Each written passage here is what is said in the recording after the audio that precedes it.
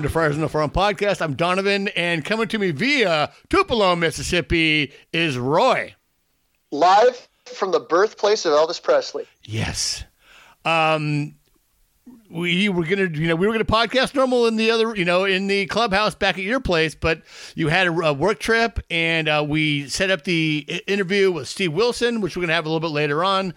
And you are there, and it's worked before, and we're gonna see if we're gonna make it happen here, and we're good. Hey, I got to pay the bills, and podcasting is a hobby that does not pay any bills. But my real job does pay bills, and sometimes I'm required to travel. So I'm happy to make that sacrifice for my family. You love the points too. You get the points. Do you get the points for the flights and for the hotels? I do. In fact, I fly into a specific airport to make sure that I only fly Delta, so they don't stick me on American and spread my points across a bunch of different point systems. So podcasting doesn't pay the rent, but we do have merch for sale. We have the Friars on the Farm T-shirt. I just tweeted out a link. You guys, it's the brown shirt with the yellow Friars on the Farm, brown and gold because brown is back. And we also put in there a changing color mug. So your mug is a certain color. You pour hot coffee in it, and then whoop, it turns brown. So you'll have the brown background with the yellow Friars on the Farm. We're selling them dirt cheap. Check out the link, and then we'll continue to pull those out. And maybe I'll put it in the notes. Just something kind of cool, Man, I'm thinking maybe we could do something with that. Maybe if a guest wants a shirt, maybe we'll send them a shirt or something like that. Yeah. But if you guys want to, please check it out. They're pretty cool. So that's not a bad idea. Bribes flag. Yeah, and some player is in the back lot, looking, wearing a shirt, just working out. Hey, what's that? Oh, it's Friars on the Farm. Oh, yeah, these chumps that have a podcast. Go ahead. Well, and like last year, we donated the proceeds to the Lake Elsinore Storm Booster Club. And this year, I don't think we've nailed it down 100%. We're either going to do that again, or we're going to donate to one of the other organizations that supports one of the minor league teams within the Padres system. Well, certainly for that, we have shirt designed for Joey Cantillo. And we just had this great quote from the Ryan Weathers interview. This "You can't make the club from the tub." I have that artwork from Chris from Twitter. Fantastic. We're going to put those out.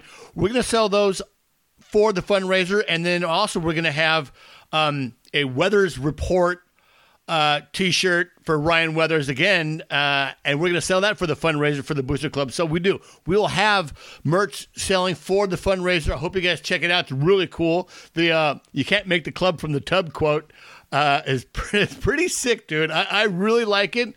We'll have that, but the Friars on the Farm shirts, I don't know. We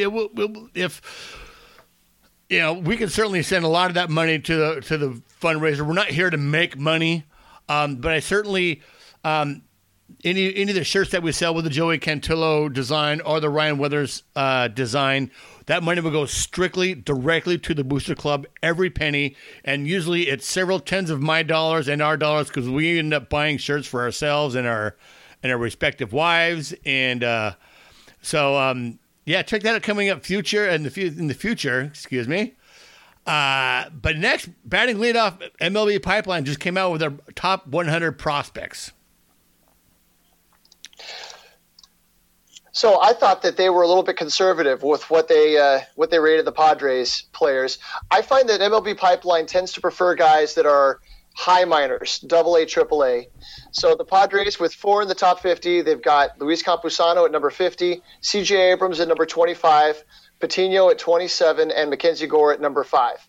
I was and Taylor Trammell at number 57. Yeah, just outside the 50s. So what surprised me right there is that he has C.J. Abrams ahead of Patino, where just about every other outlet I've seen has Patino ahead of C.J. Abrams. Absolutely. And a little teaser real quick again, we'll be talking to Jonathan Mayo from MLB Pipeline on Monday. So look for that coming out next week. But that's going to be my first question is, he's 18. Yes, he hit 400. We're scouting the stat line because we only see the stat line. But he did really well in the rookie league. particularly at 18, but he's super young. He hasn't seen advanced pitching, and to put him at 25, they must see something in him. And I know the speed is, we thought Xavier Edwards was fast. Like he's a turtle, I guess, compared to how quick CJ Abrams is. Sorry. So I was surprised as well. Well, so they like that he plays the infield. There doesn't seem to be a lot of doubt that he could stick at one of the infield positions. It's whether, how well the defense is going to play. But nobody seems to doubt that he can hit, and nobody seems to doubt that he's going to put on power. He already has the ability to charge into a ball, but he makes good, solid contact with breaking balls, fastballs, all around the zone. He's got a real fluid bat. He's not like locked into one plane where you see guys that are kind of set up for something in a certain spot, like a Hunter Renfroe, where he winds up swinging over the top of sliders because he's just grooved down the middle of the zone. Yeah, the barrel control. He's not like that. Yeah, he's got the barrel control and so there's a lot to like, and it's easy to project somebody like that. It's unusual to see somebody who hasn't really cracked single A start to climb up these lists, but that's a tribute to what kind of a talent the guy is. And who was it? Michael Black that just came out. I think he writes for Fanly for the Padres. The Fanly site on the Padres. He put CJ Abrams at Lake Elsinore this year. He only played 2 games before getting injured in Fort Wayne, and I don't think he skips. As good as he is, your absolute man-child like Fernando Tatis is kind of skip the high A. I really think he's going to start in Fort Wayne. I love what AC, Anthony Contreras. AC, AC does with the new guys, getting him a routine, teaching them how to become a major league, a big league ball player, or at least a professional ball player. So I think they're going to have him there, and then we'll see how it goes. We'll see how that freezing cold April, May in in Fort Wayne does with the swing and the speed. But I see him coming into Lake Elsinore soon. But for me, he starts in Fort Wayne. Yeah, the game may be able to play at a higher level, but like you said, they need to teach him how to have the day-to-day routines, how to prepare himself for a full season. And I mean, just the simple stuff. How do you handle road trips? What do you do about media requests, people that want to talk to you, that kind of thing? AC has been so good about doing that, and he's been the consistent presence in the Padres system at that level. Yeah. So there's been some turnover at Lake Elsinore. I feel like that's more of just a step in between Fort Wayne, prove it out in the California League, and then you move on to Double A. Yeah. But nobody seems to skip Single A in this system. No, and that's great because so many of these prospects are so young. They're drafted right out of high school, and they need that time to just become a professional ball player. And sure, there's plenty of 20-year-olds and a little bit older in Fort Wayne, but it's A-ball for a reason, and it's full season, which is totally different than any college, totally different than any high school season. So you just kind of get your feet wet, and like we say, AC just does a great job in turning those guys into professional ball players. So I took a look at a couple other prospect lists that came out recently. Baseball Prospectus released theirs in December, I want to say, and they have 7 Padres players in their top 101. And Baseball America placed 6 Padres players in their top 100. So speaking of Baseball America, one of my favorite things to do, they have an article that somebody puts out every once in a while. It's a minor league transactions page where they just simply list all the transactions that happened in a range of dates. Yeah. So they published from December 15th to January 10th, and it lists here that the Padres signed Kyle Barraclough, Jared Eichhoff, James Yacobanis, and Ray Patrick Ditter to minor league contracts. Ditter. Now, the first 3 of those names I'd heard before, but I'd never heard of Ray Patrick Ditter, and it's an unusual name, and so it jumped out at me. I had to read about this guy. So Ray Patrick Ditter is an outfielder. He's 25 years old. He's from Aruba. A couple of notable Major League ball players are Xander Bogaerts and Sidney Ponson, who are also from Aruba. The former Oriole guy. Right. Sidney Ponson for the Orioles. Was he a Padre at one point? He was a Padre, I think, for a season, absolutely. Yeah. Okay. Yeah. And Xander Bogaerts is a superstar. Yeah. And it sounds like these two guys grew up kind of around each other. They're within a couple of years of each other. So Aruba is part of the Kingdom of the Netherlands, as is Curaçao, home of Jurickson Profar, and St. Martin, which is home of Franklin Van Gerp, who the Padres picked up last year. I should have looked this up. I want to say it was I'm not sure, but it was in one of those trades. He was like the player to be named later kind of thing. Right, and he ended up in Lake Elsinore. He did, yeah. He bounced around a little bit. Yeah. In 2016, Ditter was hit by a pitch 39 times. He had 37 stolen bases and 35 RBIs. I just think it's crazy that he got hit by a pitch more times than he had stolen bases or RBIs. Well, we got to replace Ty France. France is on the Major League roster now, so we need a guy to take a ball. So what about Dwayne Williams Sutton? Right. You put these two guys on the and you've got OBP machines. Right. Okay, so I found this interesting. He played for the Peoria Javelins in 2018 Arizona Fall League.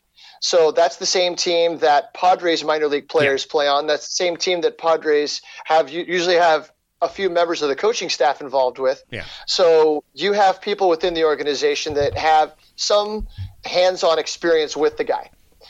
So I really went down a rabbit hole with this guy.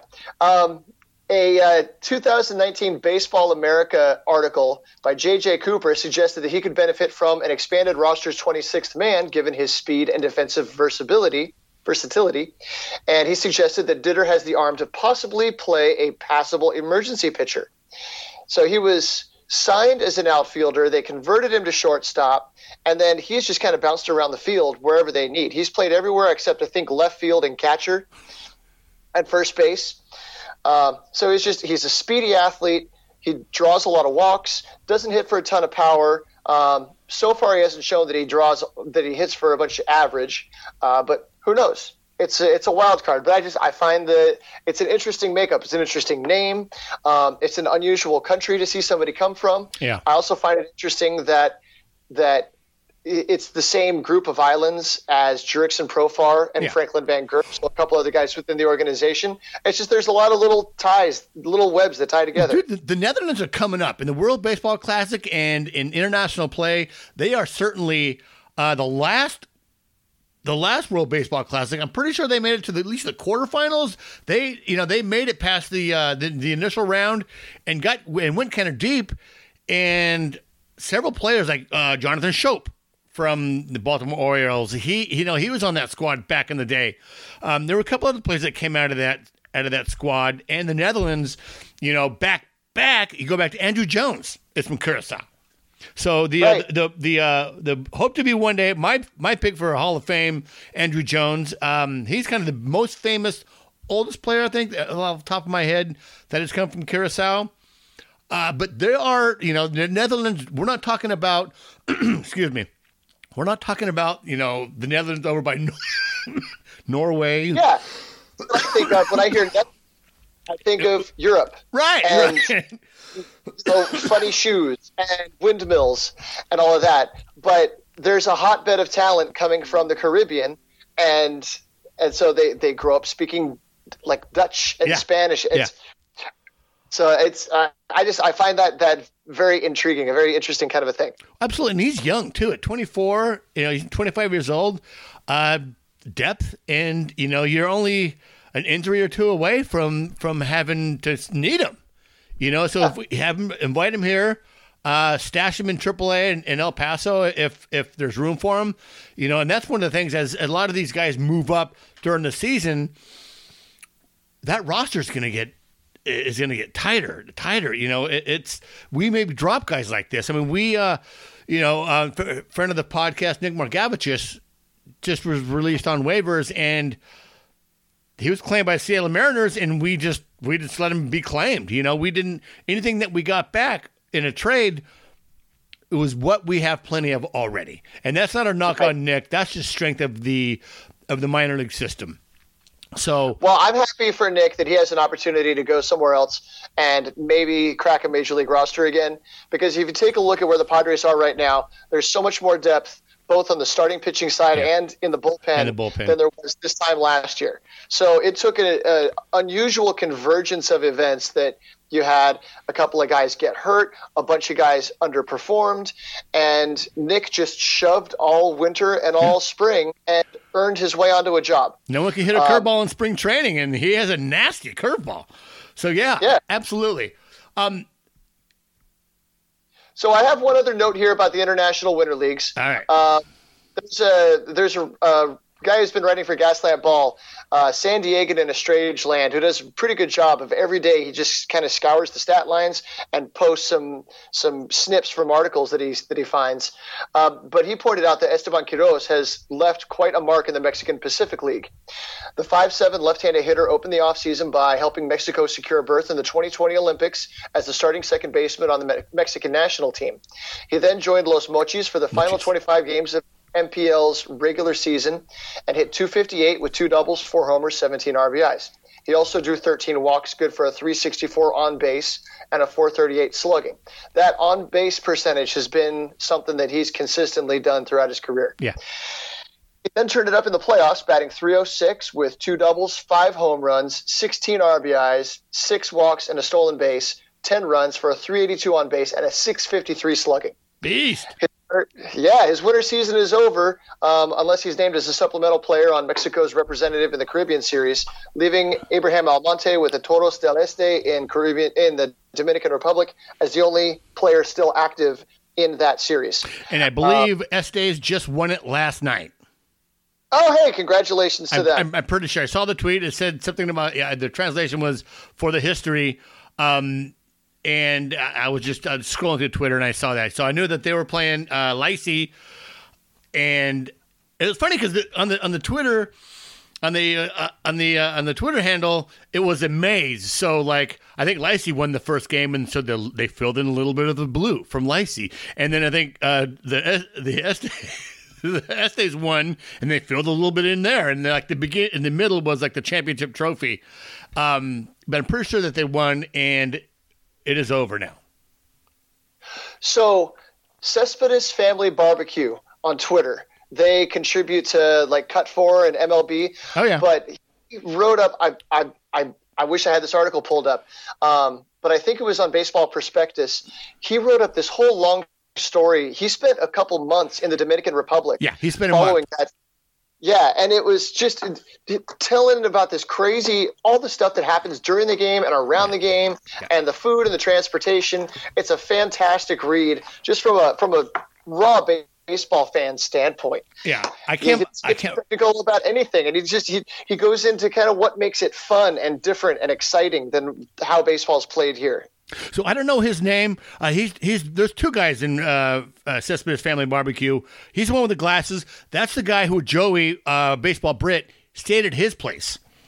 Right. Yeah, and the night before, so the game that his last game was rained out, and that game went deep into the night and finally got canceled. But his plane left at like 5 a.m. So he had like 3 hours sleep. He had to go to bed. This is at midnight. I remember the tweet. He's like, I got to catch a plane in 4 hours or something like that. He stayed for the whole game and then had this long tweet of how appreciative he was and what a freaking absolute awesome time he had. He's like, now I got to go catch a plane in like 4 or 5 hours. that game, that was their championship game of that series, and it went to like 12 innings. And then the rain came. And there was a delay, and it stayed at a tie. And he thought that they were going to start the game back up at like 3 o'clock in the morning. Yeah. Turns out that they didn't. He was able to get the flight home, get to his parents' house, and watch the end of the game on TV. And it was like 15 minutes and the game was over, just like that. You're right. God, I hate those guys. They're just, man, they're just having so much fun. I mean, it's fun to watch them, but I'm like, damn, I'm jealous of those guys. Like, yeah, Major League, ball players or whatever. Like, I want to be those guys. I ran into him at the winter meetings. I didn't talk to him, but I just saw him running around. They got a box full of jerseys. Someone handed him like a box full of these jerseys, and they did a live Twitter feed with the unveiling of with all these cool jerseys that they got. Nice. Moving on, God, we can just talk about that all day. And so you saw, speaking of Esteban Quiroz, you saw last night that Luis Urias busted his hand up and he's done for 5 to 6 weeks. I saw that. It's his hamate bone. It's one of the small bones in the wrist. It's actually the same bone that Franmil Reyes broke in the 2017 Arizona Fall League. Yeah. So he had surgery on that, and that's what kept him from getting selected in that year's Rule 5 draft. So then he went on to have a good 2018 season, and we all fell in love with him. And then 2019 continued, and he got traded away. But so that's an example where he did come back fairly quickly. He didn't really lose any power. Right. So Urias should be able to recover from this probably around the beginning of the season. It just sucks that he's going to miss out on a month and a half, 2 months of prep. Absolutely, with a brand new team. And God, you hate to see it, but I don't know if you guys saw the Instagram. He had some video of him in a hospital bed, I guess, right after surgery, and he was pretty mucked up. And a couple of people took that video and then dubbed like quotes over it. Oh no! I don't know really what he said because it was in Spanish, but he put hello. He put that out on Instagram just last night. But let's move on. We got Steve Wilson coming up here in a minute. But, okay, so here's the state of the MILB relationship negotiation. So just recently, several mayors of cities that are a part of the 120 plan for contraction from MLB created a task force. Mayors from Chattanooga, from Dayton, from Columbia, and they teamed up with, in a bipartisan, which is, God bless baseball for bringing both sides of the aisle together. They brought a resolution to the floor expressing the sense of Congress that Major League Baseball should maintain the current minor league structure rather than proceed with its plan to eliminate 42 minor league clubs. We launched the Save Your Minor League Baseball Task Force for a simple purpose: to ensure a level playing field in the negotiations between MLB and minor league baseball so that they yield a fair resolution and protect minor league baseball in communities across the country. Now, minor league baseball doesn't have the resources. They have resources, don't get me wrong, but it's resources against the large juggernaut that is Major League Baseball. So they brought Congress in, and just today they put that on the floor as a resolution. So just today... So after that, Major League Baseball comes out with a statement saying that they're not being constructive in their, in the manner of having this task force and having this resolution on the floor of Congress. So the news release that came out today goes like this: Minor League Baseball was encouraged by the dialogue in a recent meeting between representatives of Minor League Baseball and Major League Baseball, and a commitment by both sides to engage further on February 20th. Good. So they're meeting again on February 20th. However, Major League Baseball's claims that Minor League Baseball is not participating in these negotiations in a constructive and productive manner is false. Minor League Baseball has provided Major League Baseball with numerous substantive proposals that would improve the working conditions for minor league baseball players by working with MLB to ensure adequate facilities and reasonable travel. Unfortunately, Major League Baseball continues to misrepresent our positions with misleading information in public statements that are not conducive to good faith negotiations. There is no need for all of this to have to be negotiated and argued in the public forum. It doesn't. This is all stuff that should be discussed in boardrooms and in conference calls and that type of thing. And yeah, the cat got let out of the bag when I don't even know who started it, who was the one that started talking publicly about it. But when they're pointing fingers at each other and saying they're doing this, they're doing that, it certainly seems it's discordant. It doesn't contribute to a successful negotiation. It's like a celebrity divorce, like they're doing it in the media, or some kind of online argument with well-respected people. It's just like it's not pretty. It's not professional. But I really see minor league baseball because minor league baseball needs the public outcry. Major League Baseball is such a large entity and wield so much power in these negotiations that they can cancel. They can just take their ball and really go home, which they've said in the past. And so I really, minor league baseball needs all the help they can get. So they're employing Congress. So they're getting these out, to the media. And, talking to Jeff over at the winter meetings, he's like, before we released anything, nothing was being said, nothing was being written. And once we released a statement and it kind of got out into the media, then people started writing articles and it started getting out there, and people are starting to know that, like, we're kind of getting bullied by Major League Baseball. Well, and so I'm biased because I'm a minor league fan and I'm sympathetic to what these organizations do and what the players and the people working for the teams do. But I try to be impartial when I read these statements, and it certainly does seem like minor league side has been very balanced and rational in their arguments, where Major League Baseball is swinging an iron fist and just trying to brute force bully minor league baseball into doing what they want. Yeah. So you'd found a little part here, and listen to this, guys.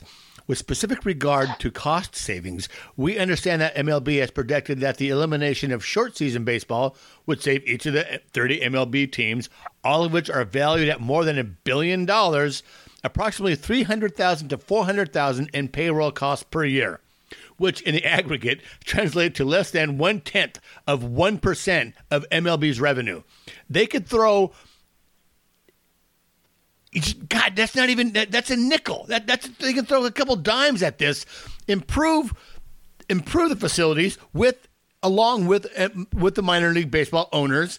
They can pay the guys more. They can help solve this problem. And Jeff Lance mentioned this in our in our interview at the winter meetings, is like minor league baseball is open to realigning. Like, the travel between teams is really crazy, 6 to 8, 12 hours sometimes. They're up for realigning where it's a little bit more easier. It's a little more easier than having El Paso fly up to Tacoma or Spokane or not. Up to Tacoma. Sorry, and there's ways they can do it, and they're up for that. But just chopping these teams off and really cutting off a huge fan base, these communities, just to save a couple $100,000, it's ridiculous. It is absolutely ridiculous. And, shame on you, Major League Baseball. I mean, this is not even minor. That's not even Major League minimum salary. Jesus. No. Yeah. There are people that live in remote areas that don't have access to Major League Baseball. Boise, Idaho is a large city, but there are places that currently host minor league teams that you don't have a Major League organization within several hours. Right. And so you take that short season ball club away, and now the only opportunity people have to watch live baseball is high school, maybe college, and it's going to be a low quality level of play because it's not a big city. It's not a hotbed of talent. So by having the minor league team there, you have an opportunity for kids to grow up and go to a baseball game and become enchanted by the industry, and that sucks the next generation in. So somebody pointed out that Major League Baseball is being run truly as a business, more so than when Bud Selig was commissioner. That they're really looking to maximize profits, and it's a very short-sighted kind of a thing. They're buddying up with all the high-dollar corporate partners, and they're not really advertising to Joe Public, and they clearly don't care about what happens in the large expanses of the country where you don't have access to Major League Baseball. Yeah. And I don't know what the team in Boise is. They play the Tri-City Dust Devils, but say it's the Angels. And so everyone in Boise may, because a lot of people from Boise that live in Boise are from Boise and they grew up in Boise. Maybe they start loving the Major League team that is the Boise. I can't remember the Boise team, but then you have people going on vacations and spending time going to watch their team play in other cities or going to the parent city or whatever, and you create that fan base, but you're cutting off that bloodline, that blood flow, which is the heart of America starts at minor league baseball. Right. For accuracy's sake, they are the Boise Hawks. Yeah, Boise Hawks. They are affiliated with the Colorado Rockies. Right. So that's one state down, right? That's like let's go spend the weekend or let's do our vacation down in Colorado. Yeah, but if you don't care about baseball, why do you want to go there? You're going to pick somewhere else to go. So instead, Now you've got a family packing up in the car, and they're going to go spend the weekend in Denver because they want to go watch Nolan Arenado play for the Rockies because 5 years ago they got to watch him play in Boise, and he came over and signed a ball for their kid. Yeah. And now the kid's a Nolan Arenado fan forever. I know your wife is not a Nolan Arenado fan, neither is my wife, but he's got his fans out there. But right, that's the absolutely. thing. You have an opportunity to engage with players, engage with the game at the minor league teams that you don't at the major league level. Yeah. That you call out somebody's name, they'll actually turn and say hi. And that little moment sets these seeds of thought that create lasting memories and lasting attachments. Yeah, absolutely. So, hey, that's all we got. Coming up here in a minute, we have Steve Wilson, so stay tuned for that, and we'll be right back.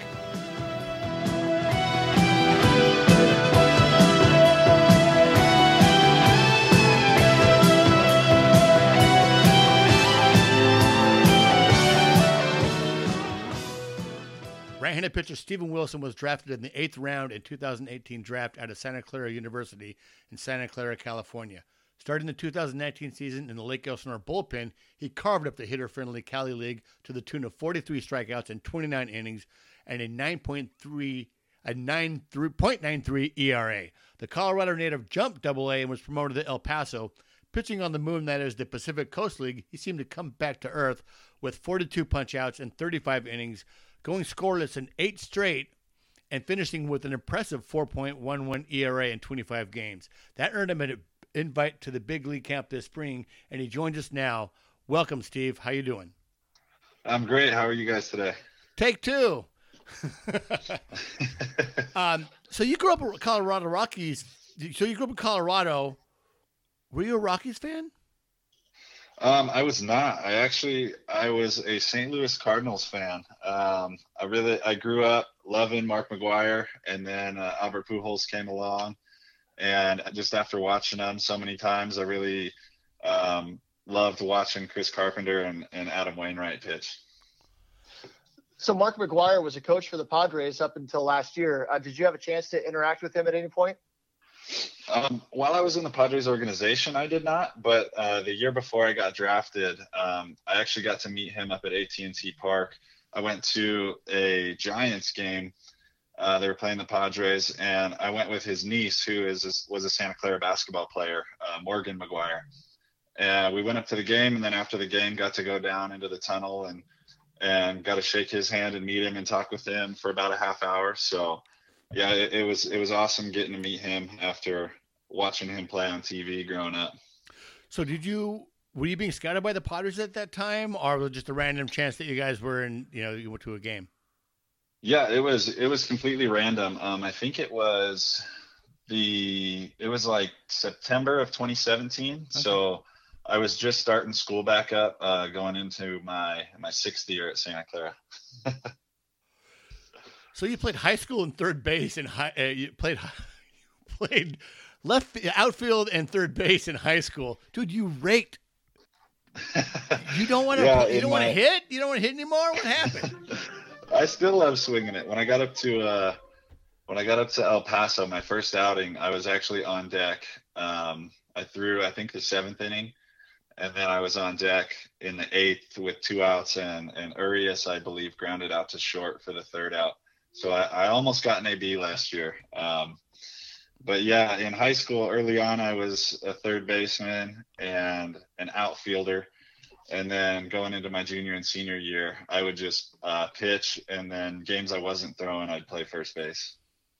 So when you started the year in Lake Elsinore last year, and I know that they let the pitchers take some batting practice if they throw a shutout the day before. Did you ever get a chance to do that? Yeah, we took batting practice, I think, a couple times. So yeah, it wasn't a whole lot of swings, but we got to get a couple in. So that was fun. So who had the best cut out of all the players that were on there? You had Mackenzie Gore. I think Jordan Guerrero was up there. You had some pretty good athletes there. Yeah, Guerrero could definitely swing it. I mean, he's not a small human by any means. So he had a little juice. I think he was one of the few that hit a home run. I think Gore actually snuck one out in right field, the short porch and right. But he had a good swing too. I think he was supposed to be a two-way at Eastern Carolina. But his swing looked nice. You know, I actually went up there and was there when you guys were hitting BP. I'm not sure if you were with the squad then, but I know Caleb was there, I knew Mac was there, and I videoed all that, and I think I got it on my computer somewhere. I'll have to scroll through it and see if I can't find you in there somewhere. Yeah, I know there's the Storm. I think they tweeted a video about it, like all the pitchers hitting, and there's one swing of mine in there. I like to think it looks all right. So you told us before we started recording that you're already in Peoria. You're down there for a strength camp. Is this something that did you do that last year? And is that something you'd like to do each year before spring training? You know, if I'm living in Denver in the off season, I definitely want to keep coming down early to get out of the snow, get into some good weather, get on some real mounds. Because back in Denver, a lot of the times I'm throwing inside and throwing off of a wood and rubber mound, so that's not ideal. I could definitely get my work in there, but it's nice coming down and getting in some good weather and getting off a real mound. Yeah, it's still freezing cold in Colorado right now, isn't it? Yeah, I got down here on Sunday, and I think it snowed Sunday night there, so I was like, oh, thank God I got out at the right time. So your dad was a college umpire. Now they are having. Yep. Now they're having the in spring training. They're going to have the automatic, the robo umps, basically in spring training. Have you talked to your dad about that, or have you talked to your dad about, as you're a pitcher, about being an umpire and what kind of maybe makes those guys tick? Yeah, I mean, I've talked at length about with my dad about umpiring and kind of how to handle umpires, how to talk with them. Stuff like that. In terms of the robotic umpires, we haven't talked a whole lot about it, but we've definitely touched on it, and we're both in agreement that we think it'll help the pitchers more than the hitters. So I'm not completely opposed. I'm not 100% sure where I stand on it. It'll be nice to get those sliders that hit the bottom of the zone and land in the dirt called strikes. I'm all about that. So. Yeah, no, I'm curious to see how they adjust that, because when you see the highlights from the Atlantic League and from the Fall League last year, there were some absolutely unhittable pitches that nicked a corner of the strike zone and got called strikes. I think there's going to have to be some adjustment to get that a little bit more fair.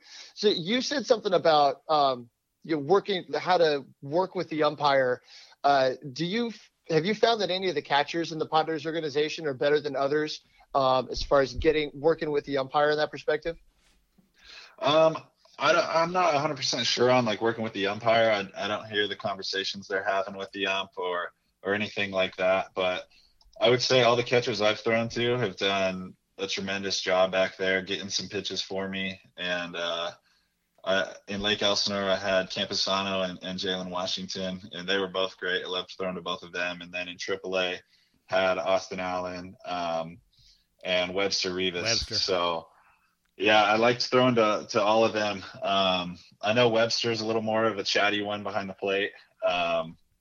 So I assume he made the umpires laugh here and there. But, yeah, I don't know a whole lot about their relationships with the umpires, but they were definitely solid behind the plate. Are there catchers down there now working with you guys, or is it just strength stuff that you guys are working on? So I'm actually not a part of the strength camp. I think that ends tomorrow. But I think we have 3 minor league catchers down here right now. So they're helping out catching pens a couple times a week. But yeah, I think we only have 3 catchers right now. Yeah, that's cool. So I hear that if you want to stick around baseball for a long time, being a minor league catcher isn't a bad way to do it, because there's so many bullpens these guys need to catch. Yeah, well, that, and you get you're involved the most in the game, so you're hitting, you know pitching pretty well, you know hitting pretty well, you know the defense. So it's definitely a good path. Well, so when you got drafted, so you've been drafted twice. How was each process of that, both for getting scouted by teams and that communication, and then actual draft day? Yeah. So in 2012, my senior year of high school, I had been contacted by a handful of teams the fall before, and then that spring leading up to the draft. And I was actually shocked when I did. I was in high school. I worked for a park and recreation district, and I worked at like an outdoor pool. I was the front desk associate there. And so I was sitting at work at an outdoor pool, and I got a call from, I want to say it was Brad Holland. It was either Brad or Brian Holland. I always get it mixed up, his first name. And he was with the Phillies, and he was like, "Hey, Steven, this is Mr. Holland with the Phillies.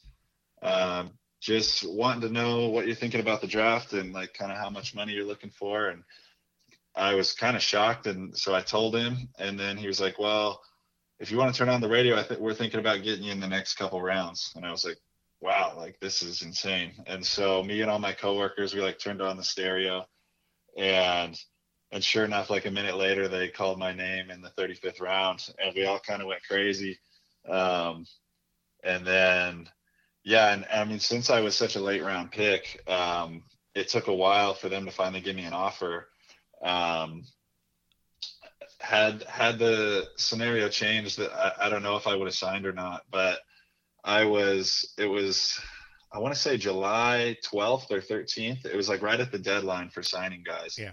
Because obviously they try to sign first round first and then get to the later rounds later. But I had actually just gone on my official recruiting, or my orientation for Santa Clara. And I went out there with my mom and my brother, and we turned it into kind of a family vacation. And after my orientation, that was like the 10th and 11th, we drove down to San Diego on Highway 1. And I was in San Diego, and they called, and they were like, "Hey, we're going to fly out and come meet you and give you the offer tonight." So I'm sitting in the business center of like a courtyard by a Marriott. And we've got the Phillies national cross checker, and then Mr. Holland was there. And I think it was about 6 or 7 o'clock at night, and that was the night of the deadline. So I had from that time until midnight to decide if I wanted to go to college or go play professional baseball. And at the time I was 17, so my mom was going to have to sign my contract. Wow. So it was, yeah, it was kind of crazy. And I think me just finishing my orientation up at Santa Clara, seeing all the coaches again, and meeting some of my teammates, in my head, I was going to Santa Clara. And so by the end of the night, I told them, like, "Thank you for the offer, but I'm going to go play college baseball." So yeah, it was a little crazy. You had like 4 or 5 hours to decide that big of a decision. That's not a lot of time. And no. But, they can entice you with we'll pay for your college after if you wash out out of high school, in the 35th round. Yep. Yeah. So then you go to college, you become an econ major. Yeah. Where did that come from? Because we can have a whole episode on stocks. Like me and my wife, we're believe me, we're regular Joes. But, we have our little stock portfolios that we love talking about, the rise and fall of the stock market. Yeah, so my first 2 years there, I was actually doing mechanical engineering. I was really good at math, and I didn't want to write papers, so I was like, "Hey, I'll do engineering because that's a great idea." And hold on, Steve Roy, you want to rebuttal that? I am a mechanical engineer. I went to Oregon State. Yeah. And I did have to do a fair amount of writing, but I mean, even the stuff that isn't writing takes a lot of work. It's an incredible dedication of time for a student. I can't imagine trying to be a baseball player and do that. Yeah. So my freshman year, I ended up redshirting. Had a little bit of shoulder issues, nothing major. And so I redshirted, and so school was fine because I wasn't traveling with the team, and I was able to just dive into schoolwork, and I had a extra free time. And then sophomore year came around when I actually started playing, and I did fine in engineering. I'll probably say I maintained above a 3.0, which was good. But yeah, when I started getting into the classes that had labs, it was too much with baseball. I mean, you're having 2-3 labs a week on top of your normal class schedule. And a lot of the labs at Santa Clara were like 2:30 to 5:30, right in the middle of class. Oh, man. Or they were the late night, 6:30 to 9:30. So it was a little too hectic. So after my sophomore year, I was thinking to myself, and I was like, I'm here because of baseball. There's no way I could afford this school without baseball. And so they're kind of paying for me to be here. And I don't think I want to do engineering. So I'd rather spend more of my time at the baseball field and less of my time in labs and in class. So that's when I decided to switch to economics going into my junior year. And I'm definitely glad I did that. So it was a good switch. Well, then we talked off of air, and you worked at Lululemon before, in this last off season, and Yeah. we're a couple of years shy of getting that shares, man. If you would have had shares of that a few years back, it would have been, I saw it back then. I was like, that's not my, I don't know anything about it.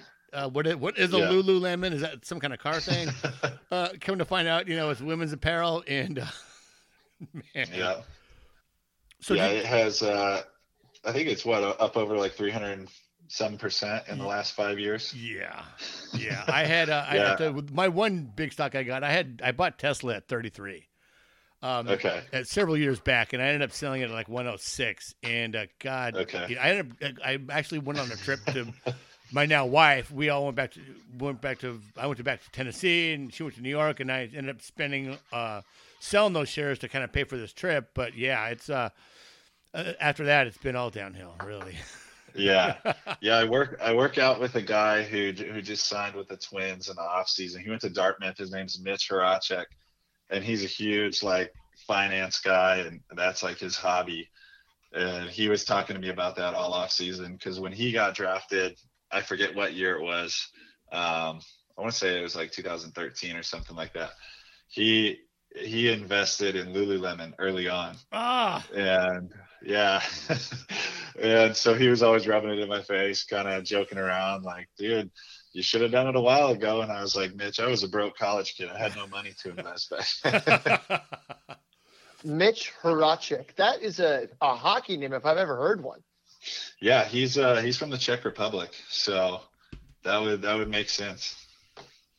So, hey, your sophomore season, you earned the WCC Rawlings Pitcher of the Week after you held the defending national champions juggernaut Vanderbilt to 3 runs in 6 innings with a career-high strikeouts. Do you remember that game? Yeah, I do. It was freezing. Tennessee and... Yeah, it was snowing when I was warming up, because I threw the second game on the first game of Saturday. We ended up doing a doubleheader because they had a huge cold front coming on Sunday. So yeah, I threw the first game on Saturday, and it was snowing when I was warming up. And then, once I got in the game, I was warm and fine. But that was one of the colder days of baseball I've ever been a part of. Who was in that lineup? So you talk about cold baseball, and you somehow skipped Fort Wayne altogether. I'm looking back here. In 2018, you split the season between Tri-City and Lake Elsinore, and then this year, Lake Elsinore and El Paso. People go out to Fort Wayne, and they talk about how brutal that first month is. I feel like you might have excelled there. Yeah, I grew up. I grew up throwing in the cold. Like, I had some little league games where it was snowing and I was pitching. So, and definitely in high school, we had one game. I was just back visiting my old high school coaches, and we were talking about it was a league game, and it was on a Saturday. It was supposed to be at like 10 o'clock in the morning, and we showed up to the field at about 8:39, and it was covered in snow. And us and the other team, it was Bear Creek High School we were playing. We got shovels and we shoveled off the field and ended up playing at about 12:30, 1 o'clock. Oh, Jesus. So, yeah, it was. I'm definitely used to the cold. the baseball's got to be. It's got to feel like a ball of ice when it's that cold, right? I haven't pitched in that kind of cold in a while, but from what I remember, like when you're in the game and you're decently warm, you definitely don't feel as cold as it really is. Like if you're sitting on the bench, I remember that second game at Vanderbilt, I was freezing in the dugout, and so when you're in the game and playing, it's never as bad as it really is. So the adrenaline kind of helps you out. Who was in that? Who was on that squad in Vanderbilt? Who was on the lineup?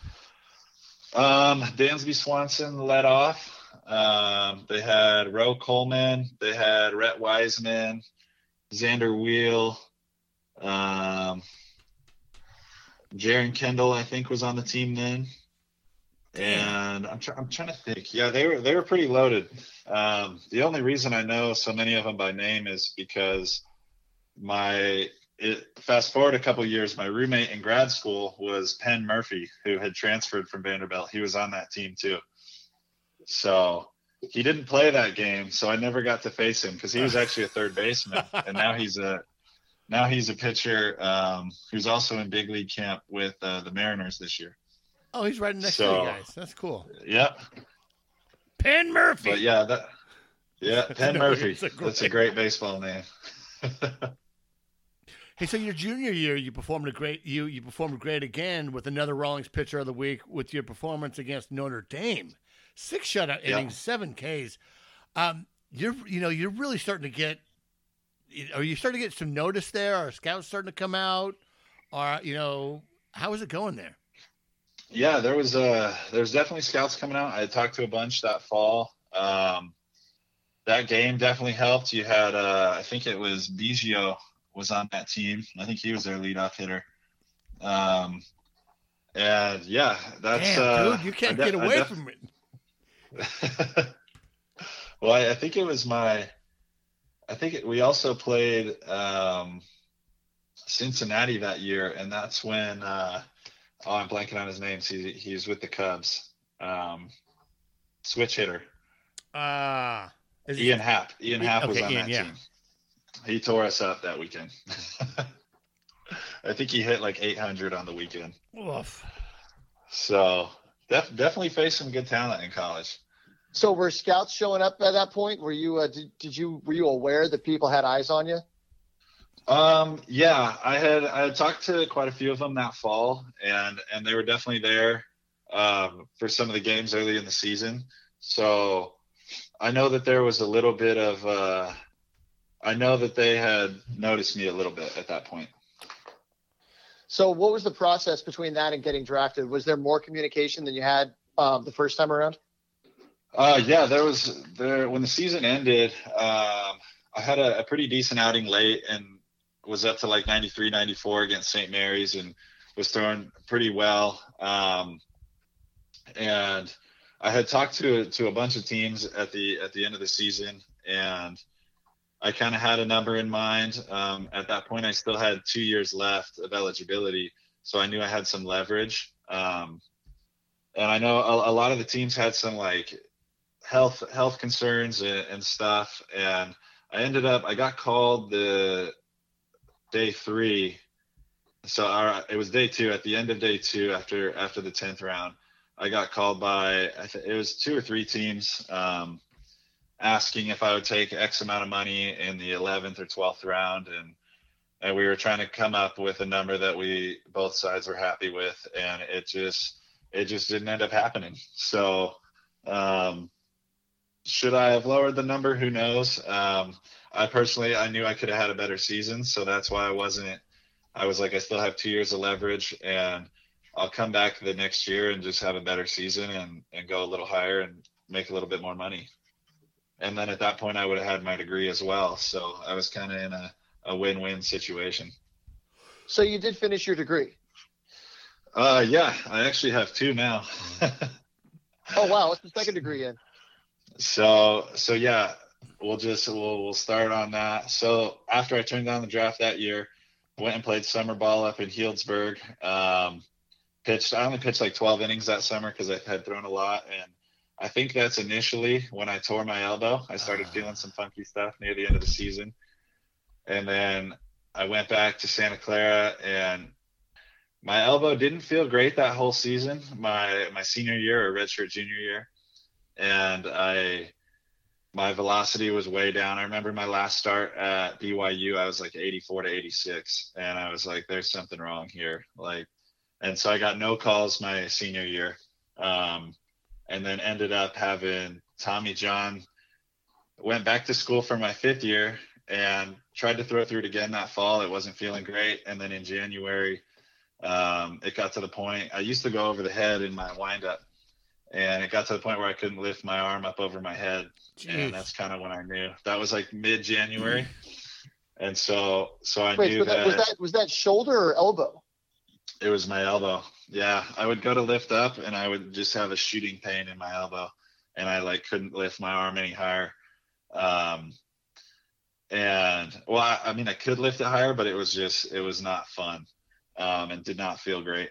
So I ended up getting TJ in February 2017. And that was my 5th year.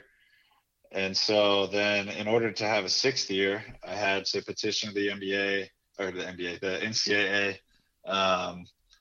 that I had to basically make a case of why they should give me a 6th year.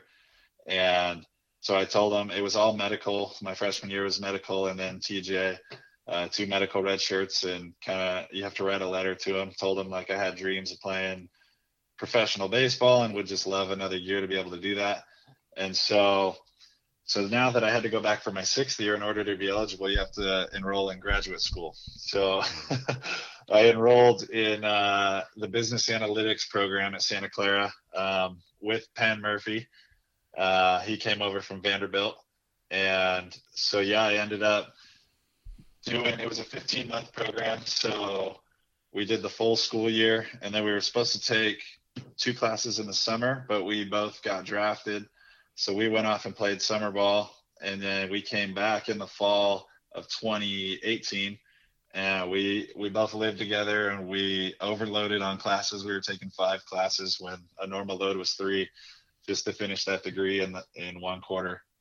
So you get an econ and a business analytics. So I remember Roy, I think you talked to Roy a little bit in Lake Elsinore, and you talked about wanting to be a broadcaster. You don't want to go into business?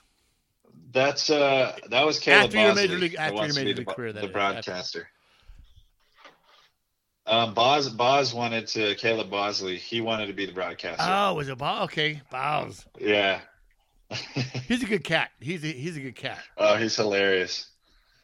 He's always a good time to be around. Oh, so that's interesting that you come back at 6 years. So you were what, like 40 years old? In college, you're what, 22, Close. 23? You must have been like, what's this old man like? What was the Reagan years like? What were these? How were the younger kids? Yeah, there was definitely a lot of jokes cracked. They called me Grandpa on the team. So that was always fun. But I was definitely older than everybody. It was surprising because Penn was actually. In school, he was a year younger. He didn't start college till fall of 2013. And he's actually older than I am because I was young for my grade. And so even though he was a year below me in school, he was actually the oldest guy on the team. So they still called me Grandpa just because I had been at Santa Clara so long and Penn was a new face. But I was not the oldest guy on my college team that year. That's so funny. So you're healthy. The draft time comes around. Did you know the Padres were going to well, that's a good question. So the rehab, most of the time when people have Tommy John surgery, you're in the pros, you're with an organization, and they have a process, and they have trainers. Yep. Like, how did that work being a college pitcher? Yeah, so I kind of lucked out. It was almost a blessing in disguise getting Tommy John. Early on, after I got the surgery, I was working with our trainer, John Ursone at Santa Clara, and he was doing all my rehab. He basically did my entire rehab up until I started throwing, and then he actually got a job over at Stanford with their baseball team. And somehow we managed to hire Stan Conti, who was in the big leagues for 24 years with the Giants and the Dodgers. He lived in the Bay Area and had kind of retired from Major League Baseball, and he came into Santa Clara just to help out with the baseball team and kind of help the whole sports medicine department. And so I did all of my throwing program in the second half of my rehab, all with Stan. Wow. And it was great. I mean, he had rehabbed guys for 20 plus years in the big leagues, and he definitely knew what he was doing.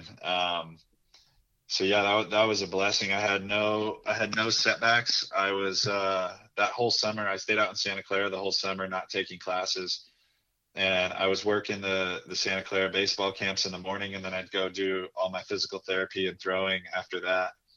And so it was kind of nice because I could just sit there in the summer and focus on rehab the whole time. Didn't have to worry about school. Was working at the baseball field, so had enough money to get by.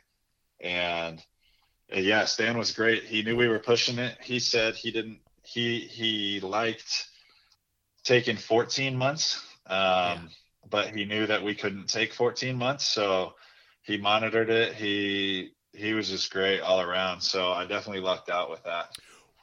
And that's absolutely. And you go into your senior year at 23, you're healthy, you're doing well, and then draft day comes. Where were you? Did you have a good idea that the Padres were going to take you in the draft? Yeah, I kind of had talked to the Padres the most going into the draft. Tim Reynolds was the area scout, and I had talked to him. He talked to me early in the season when we were up playing Sacramento State, and then kind of just he touched base with me here and there. And after the season, he seemed to be really interested. So talking with my agent, we had a good feeling on the Padres. There was a couple other teams in the mix as well. Obviously I was going to be a senior sign, kind of a money saver at some point. And we had kind of projected probably like 8th through 10th round, because that's kind of been the trend with organizations. They pick up a bunch of seniors and save money that they can use elsewhere. And so that's what we were kind of thinking. And then I was laying in my apartment, rounds, because on day 2, it's rounds 4 through 10. Yeah. Or 3 through 10.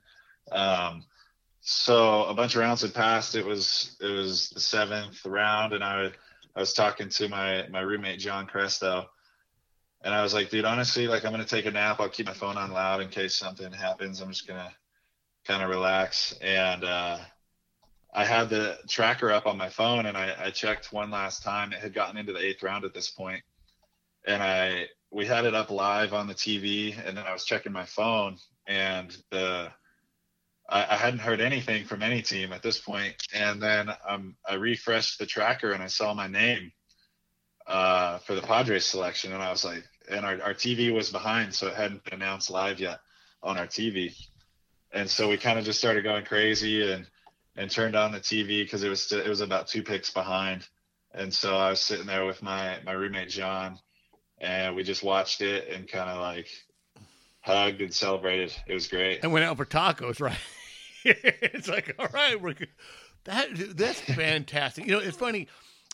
Just this past month has been the month where they do all the scout dinners, and they have their celebrations. And they always, the major leagues that they have up there, they always say, you always remember your scout. And yep. And these guys have been around baseball. I can't remember who it was, but they're like, my scout was this guy, and it was that guy was my other scout. Yeah. And we talked to Josh Emmerich, who's the supervisor for West Coast Scouting on the podcast. That's fantastic. So you get drafted, you come in. This next, you're 18 in the complex, 19 you start in Lake Elsinore, and what's your repertoire? Where do you throw? What are your weapons? Basically, last year was it was fastball, cutter, and slider. So I would mix in an occasional 2-seam, get in on the hands of a righty, but the majority of my pitches, it's mainly fastball, slider, and then I'll throw a cutter here and there just to Keep them honest. Change their eyes. Yeah, keep them honest with the four seam. So they worked with your pitches? Have they like tried to mess with grip or arm slot or anything like that at all? Right now we're actually I threw a bullpen yesterday, kind of working on my changeup. In college, it was a really good pitch for me, and then after I got TJ, a lot of guys will like not have feel for their breaking pitches, and I got my slider back right away.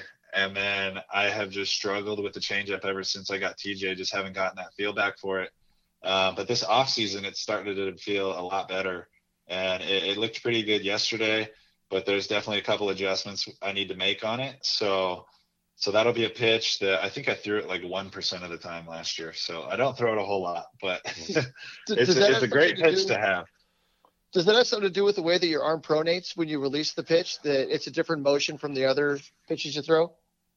Yeah, it could be. I'm not 100% sure, honestly. I've gotten on an Edgertronic camera once. I'd like to get on it again now that I'm trying to make some adjustments on it. But yeah, I think for me, I think it's a little bit more of how I grip the pitch. And yeah, I might need to get out a little further and pronate a little more on it. So I'll be working on that in the upcoming weeks, but it's still going to be my number 4 pitch.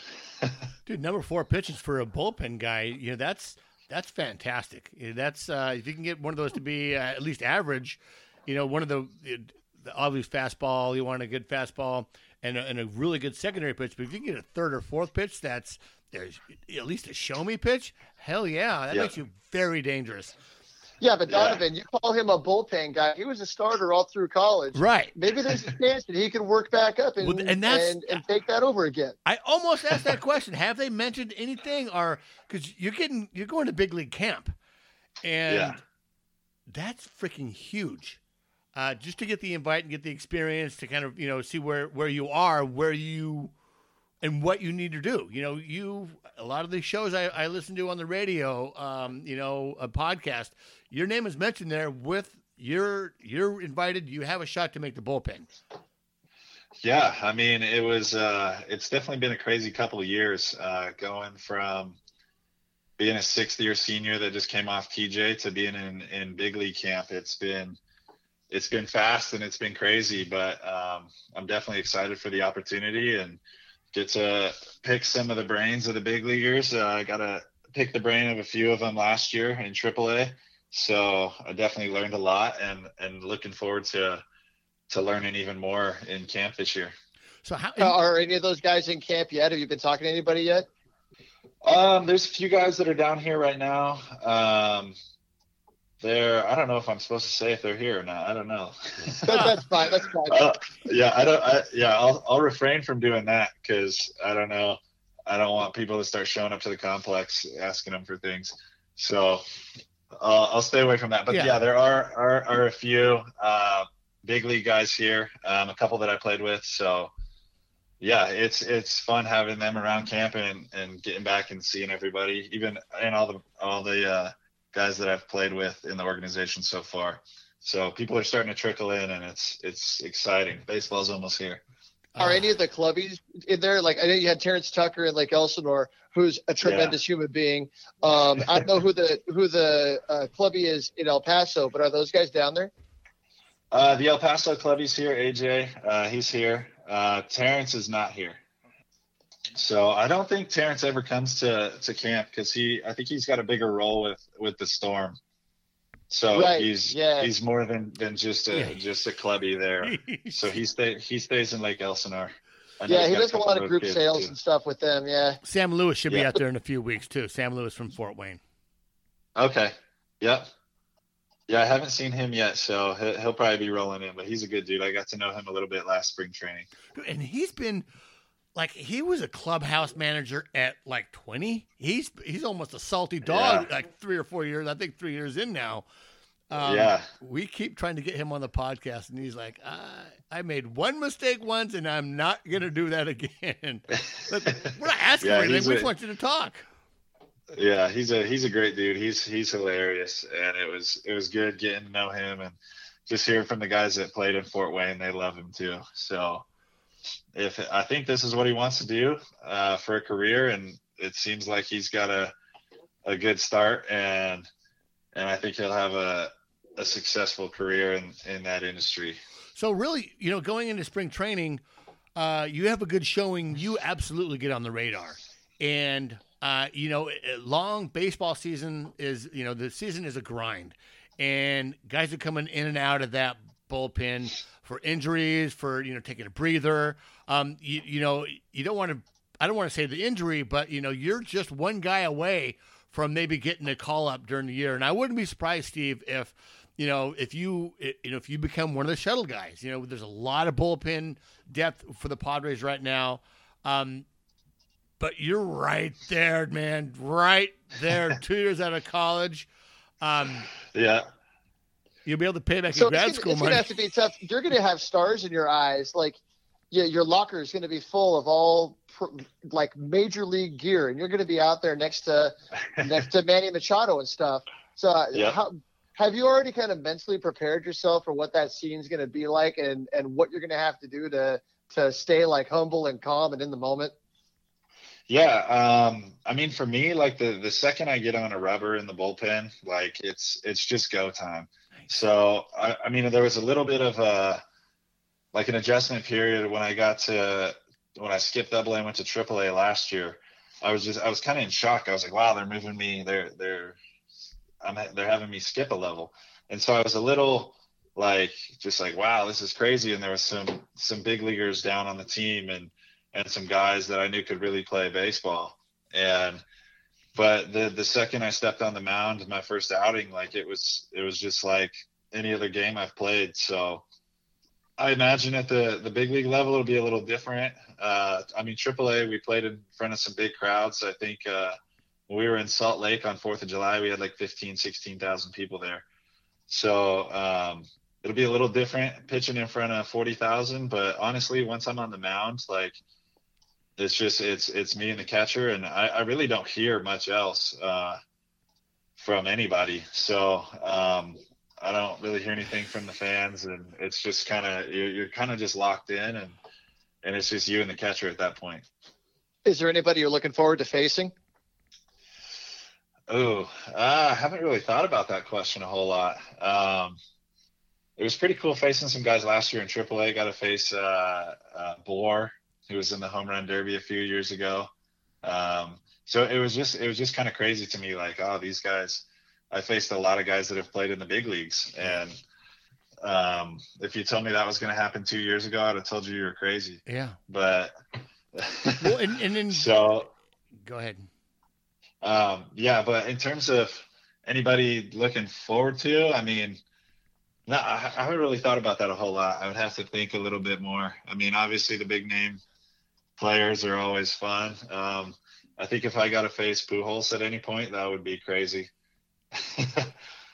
I don't think they're playing the AL West this year, but you might see them in spring.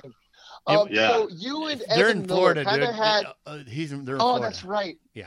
So you and Evan Miller kind of had similar seasons from afar. That you guys both started together in Lake Elsinore, had fantastic first halves, made the Cal League All-Star game, and then right around the same time, you go to AAA, he goes to AA, and I just looked it up. He's like 2 weeks older than you. so you guys really? You guys are pretty similar. Let's see, you're August 24th, and May 23rd, so a little more than 2 weeks, but not that far apart. You guys are both 25 right now. He's still 24. But anyway, you got set up a level higher than him. Was there any communication as to what was going on and why you went to AAA, why he went to AA, or any of that? Did you guys keep in touch? No, there wasn't any communication on why they made the certain decisions. Pete Zamora, our pitching coach down there, when I came out of the game, the last game of the first half at Rancho, he just he shook my hand and congratulated me and said I was headed to El Paso, and then after the game told Miller that he was going up, and I think there was a couple other guys moving up as well. So yeah, that's all we really knew. And then we we didn't talk a whole lot during the season after that until he came up to El Paso at the end of the year. So Zamo's going to be in El Paso this year. Yeah, he's I'm excited for that. Zamo's awesome. So I loved pitching for him last year mainly, but I got to meet him my first season as well. So he's a great pitching coach. All right, well, let's get you out of here. We got a quick we got a lightning round. So in your Santa Clara kind of career, write up, you said you obviously you're from Colorado, but you're like frisbee golf, frisbee was the thing for you. You're like soccer, you're like fishing, and I'm sure you're in college. You're like, okay, I played frisbee on the quad, or I'm from Colorado. I better say I'm a fisherman from Colorado. Yeah. So I got. Go ahead. I got a lightning round here. So you want to hit the lightning round? Let him tell the story, though. Tell the story. Well, yeah. So I think that was the Baseball America write up. And it was like we talked over the phone like this, and I think he misheard me because definitely did not say soccer or frisbee. I don't remember at this point what I said, but I definitely know I did not say those two things. Okay, well, I'm going to erase those questions right now. So, yeah, no worries. Because I went back and read it, and there was a couple other things in that article, and I was like, I definitely did not say that. And and then there was a couple where it's like, okay, I could understand that's how he heard that, but it wasn't exactly what I said. But no, it was a good write-up, but there was definitely maybe some network errors with the phone. There was some bad connection or something. Drawing, you said. Maybe he was just making up some stuff to make you sound more interesting. Right. Yeah. I mean, yeah, I don't really play frisbee a whole lot, so I don't know why I would have said that. Do you draw? Or soccer? I never played soccer.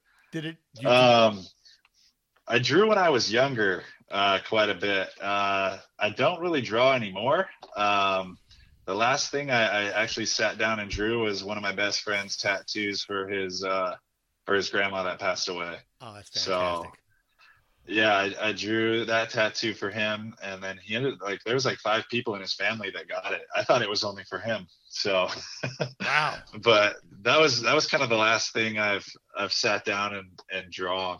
So I might have said that. I wouldn't, but definitely not soccer and frisbee. Okay, so lightning round. I'm gonna throw one in here real quick. Baseball players have a lot of downtime in between playing, in between games. Do you have any shows on Netflix? Do you have any shows you watch? Oh, I've watched so many, it's hard to keep track of. I'm currently watching Designated Survivor. First season was good. The second one's okay. Shows, I definitely watched Breaking Bad, Prison Break a while ago. I'm trying to think of some other good ones. I watched all of Dexter last season. Yeah. I watched all of Game of Thrones last season. Yeah, there's a lot of downtime, a lot of Netflix. No video games? No. So last spring training, I played a bunch of video games. My roommate last spring training was Nick Thwaites, and he had a console. And so I was playing a bunch of Fortnite all the time. But I personally, I don't own an Xbox or a PlayStation. So yeah, I don't play any video games. Okay. That's good. So here we go. Lightning round. Okay. Ever eat Rocky Mountain oysters? No. Broadcaster idol? Wait, that's for Caleb. I know, but yeah. Come on, he's a St. Louis fan. Oh, broadcaster idol. I don't pay that much attention. Fly fishing fly fishing or lake fishing? Lake. I haven't learned how to fly fish yet. Skiing or snowboarding? Snowboard. Most embarrassing song in your library? Oh man, I would probably have to look that up. Let me just scroll through real quick and see what I got. I've got the. That's not too embarrassing. Like the Journey greatest hits are on here. Nice. I don't have a lot. I really don't have a lot of music on my phone, so that's okay. That's yeah. I just listen to a lot of playlists. on Spotify and Pandora. So yeah, not a lot of like embarrassing. I'm a big reggae guy, so there's just a bunch of reggae. Okay. So you said you were a drawer. Comics or landscapes? I don't even know. Doodle. Yeah, just kind of for fun. Okay. My mom was a really good artist, and so I kind of picked it up a little bit. But yeah, I was never like that into it. Okay. All right, so I've got one more. Yeah. How about Five Guys or In-N-Out? In-N-Out. Yes. All right, solid answer. Yeah, solid answer. We're gonna publish this We're gonna publish this interview. Steve, do we really appreciate you coming on? We'll both be Roy and I are respective wives are going to go to spring training 1 week apart. I work for a university, so I have to go at a certain date, and they had already set their date, so I couldn't go. We couldn't go together. Last year we went together, and we went sat in the backfields and hung out and talked to a bunch of you guys in the complex. But you're definitely going to see both of us in the backfields in spring training. You're with the big league club, so you're more than welcome to big league us. But if you see a couple of guys like, kind of sounds familiar, but I don't really recognize the face, you can big league us, and we'll say, hey. All right, sounds good. Thank you so much for taking the time with us. Yeah, absolutely. Thank you, guys.